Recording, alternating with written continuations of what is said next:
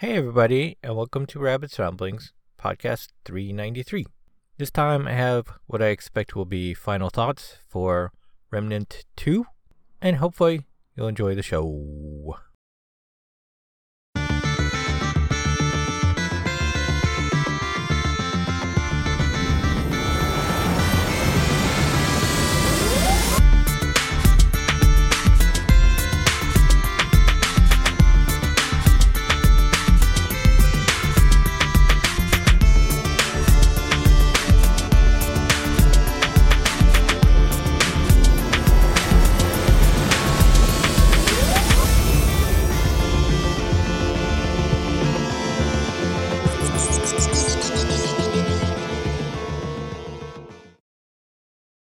So as I expected, I totally love Remnant 2. I have played 70 hours up to this point.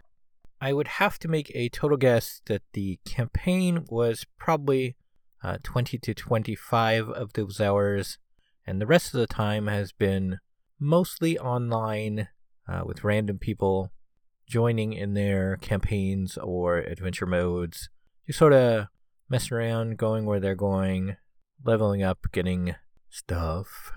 People will usually describe Remnant as a Souls-like with guns, and what that means is it's basically a little bit slower than most other shooters, I would think, but timing things like dodges or getting out of the way around a corner or something is very important compared to other games.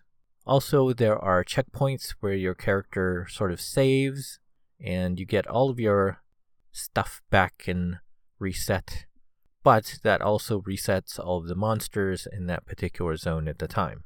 There is quite a bit to see. The world is randomized. What events happen are randomized to a point.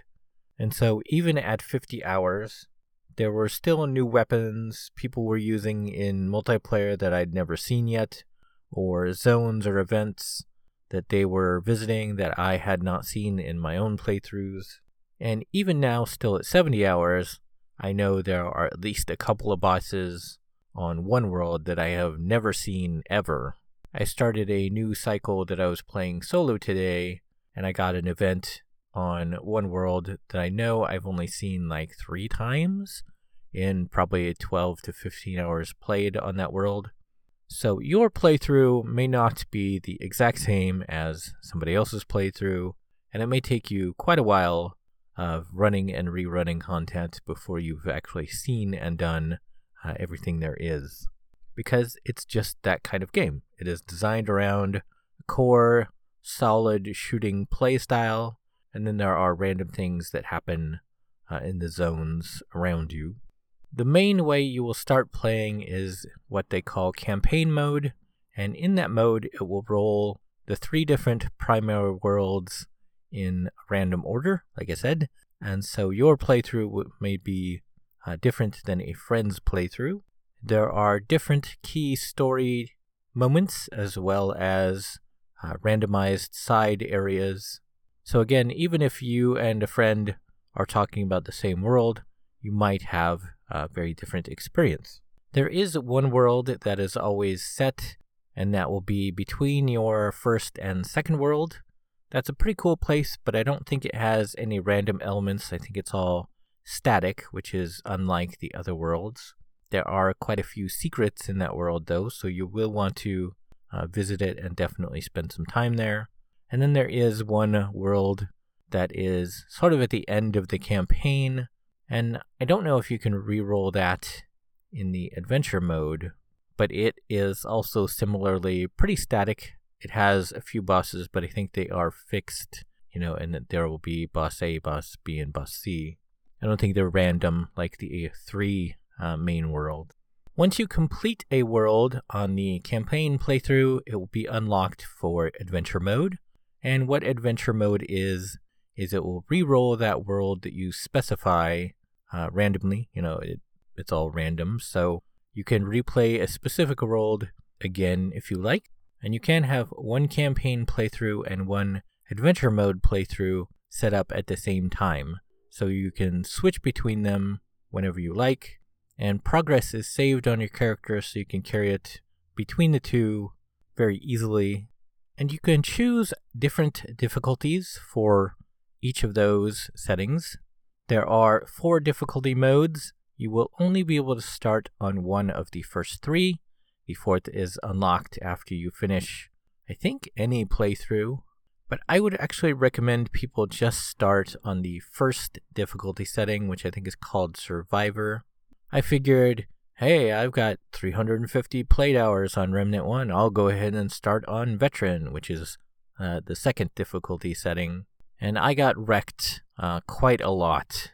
One of the most important things about Remnant is it's not just about player experience knowledge, but also can be quite a bit about what gear you have and how many talent points you've unlocked for your character. So if you start on Veteran, or even worse, I think it's Nightmare after that, that can be really, really brutal for your playthrough as a first playthrough, especially if you're brand new to Remnant. Again, I really don't recommend starting over the basic level. In a lot of my random online games, I'm just joining people that are on that first difficulty setting because it is just so much more fun and less stressful, at least for me. I am getting to the point where I feel pretty much just as confident on the Veteran setting, but it has taken quite a while for my character to get up good equipment and have things set up right to where I'm not getting completely wrecked all the time. There is also a hardcore mode you can set up for any difficulty you're playing through, which means if your character dies, that's it.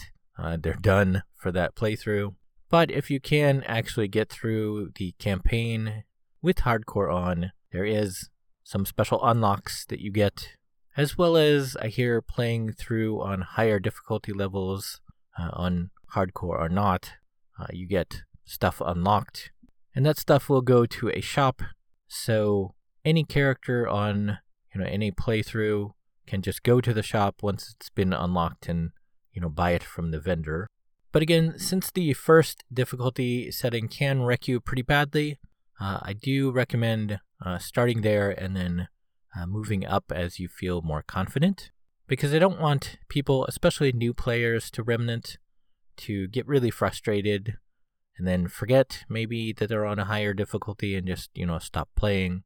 So I would say baby steps, try out the easiest version first and get your feel for it and move up from there, because you always can later on. It is designed to be replayed many, many times. Character creation seems pretty limited. There are just a handful of faces for male and female options. There are a handful of voices. So I wouldn't really worry about that too much. I would say, pick a voice you are comfortable with, although they don't give you a lot of samples for how that voice will sound. But in the game, there is a ping system, and so you can be like, oh, look out, there's guys over there, or focus on this target over here. So your character will have some voice that you do, so be comfortable with how that voice sounds, because you can't change it later, at least not yet. They might add that feature in the future, which would be good, because some people have said they've chosen a voice they didn't like later on and felt stuck with it at that point. But you will choose from one of 4 starting classes. One was for pre-orders, which you can also unlock after that. But I think only pre-orders got that one. But the basic ones are Medic, Challenger, Handler, and Hunter. And then the pre-order one was Gunslinger. And whatever archetype you start with is the one you get free. And then all of those other ones are pretty easy to unlock. You just walk around the main town and buy a specific item, and then take that item over to somebody, and they will unlock the archetype for you. And you can switch them at any given time if you don't like it, so don't feel like it's the end of the world if you picked one you don't really like. You can pretty easily switch it. You also get some starting equipment, but like the archetype, you can use any equipment you want that you purchase or find. So again, if you don't like something, don't feel locked in. You can easily change that later. The game is also designed to have 2 archetypes at any given time. So once you get, I think it's 10 trait points total, you can slot in that second archetype. And that is actually very important because you can only use 1 active ability from each archetype. So if you only have the 1, then you only have 1 special ability. Whereas if you have, 2 slotted, then things get quite a bit more flexible and you have 2 that you can use at any given time.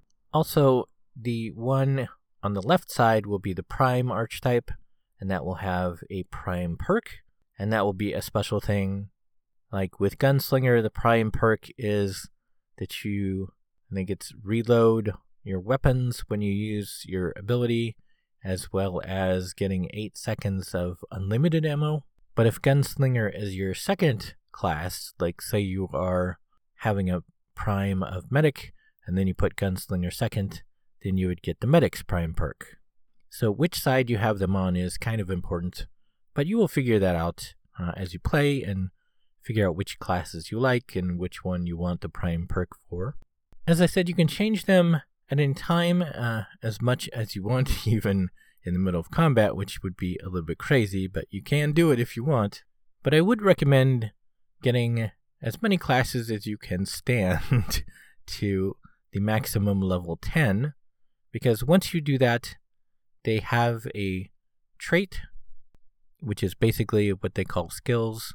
And once you get it to 10, that will unlock for using at any time, even if you do not have that archetype equipped. As example, Gunslinger, I think, has extra ammo. So if you are playing, say, Challenger and Medic, and you really want that extra ammo you had before when you were playing Gunslinger, you can spend skill points on that to rank that up if you want, as long as you've gotten that Gunslinger archetype to 10, or whatever archetype skill you want. There are tons and tons and tons of jewelry items, and a lot of weapons, and a little bit of armor. So finding stuff and figuring out a build and what stuff you like gets really super fun. Note though, this is not like other games.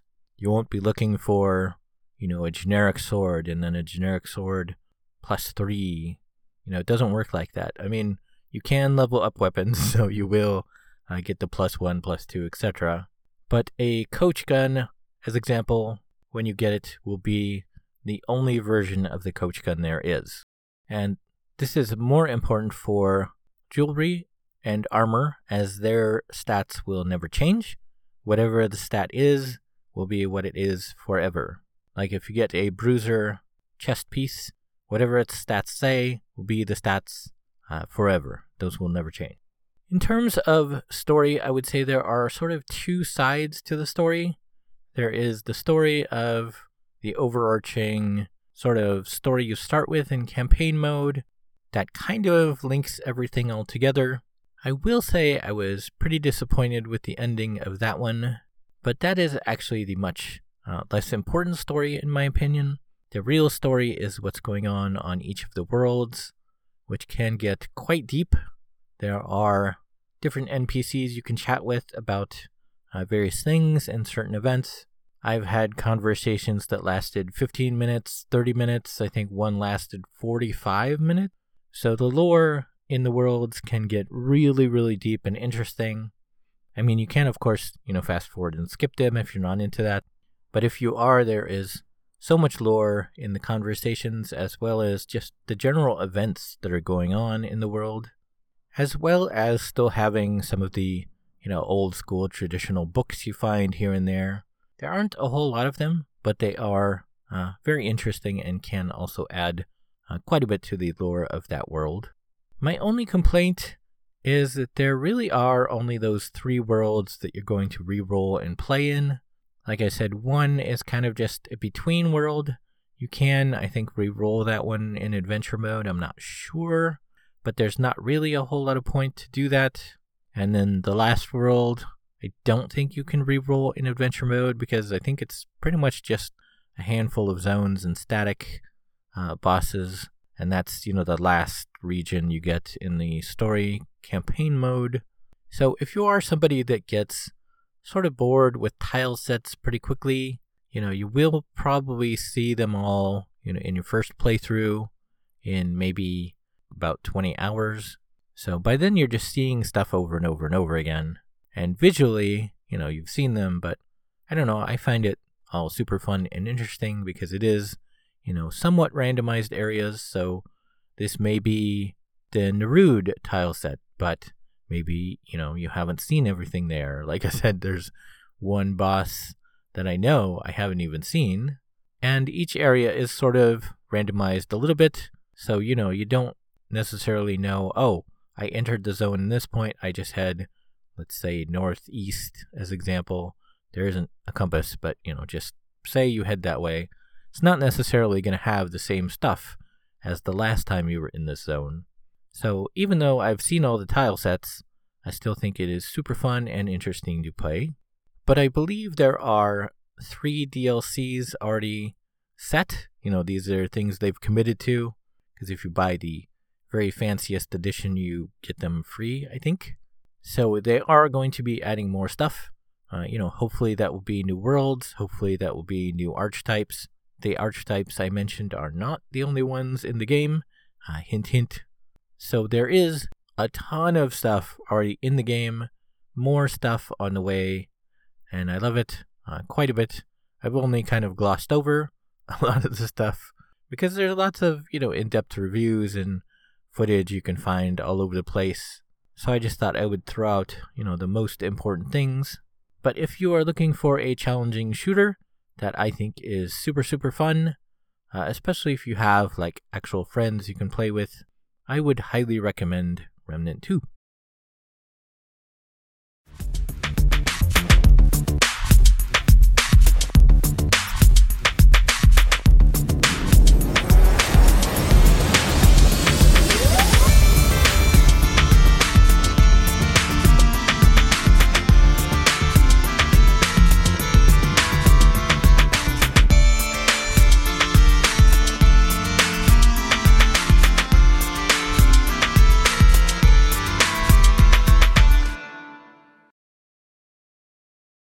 So that's it for this week's podcast.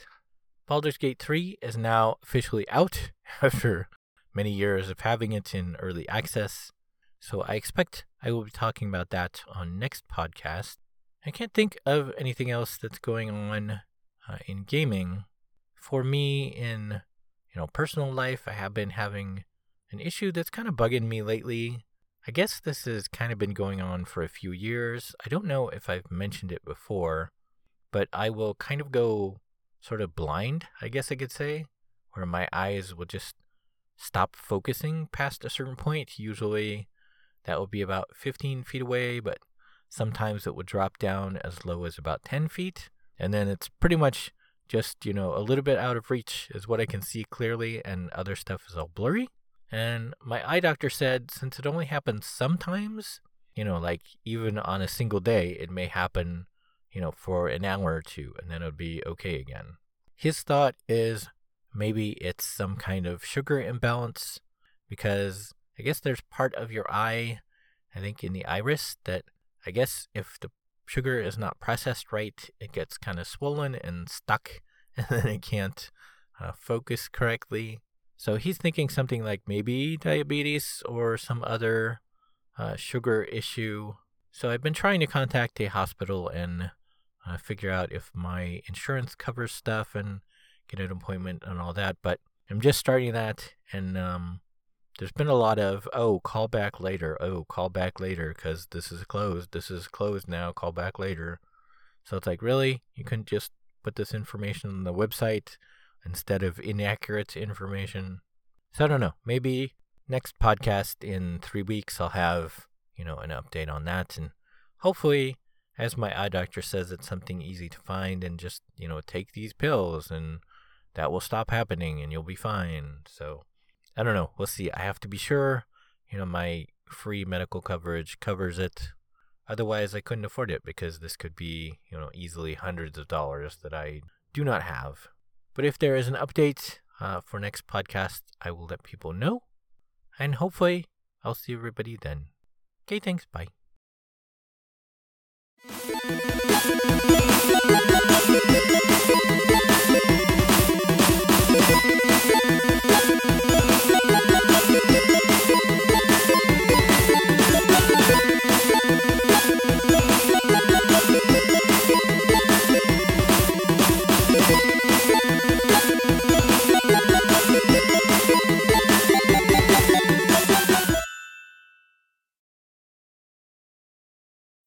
You have been listening to Rabbit's Ramblings.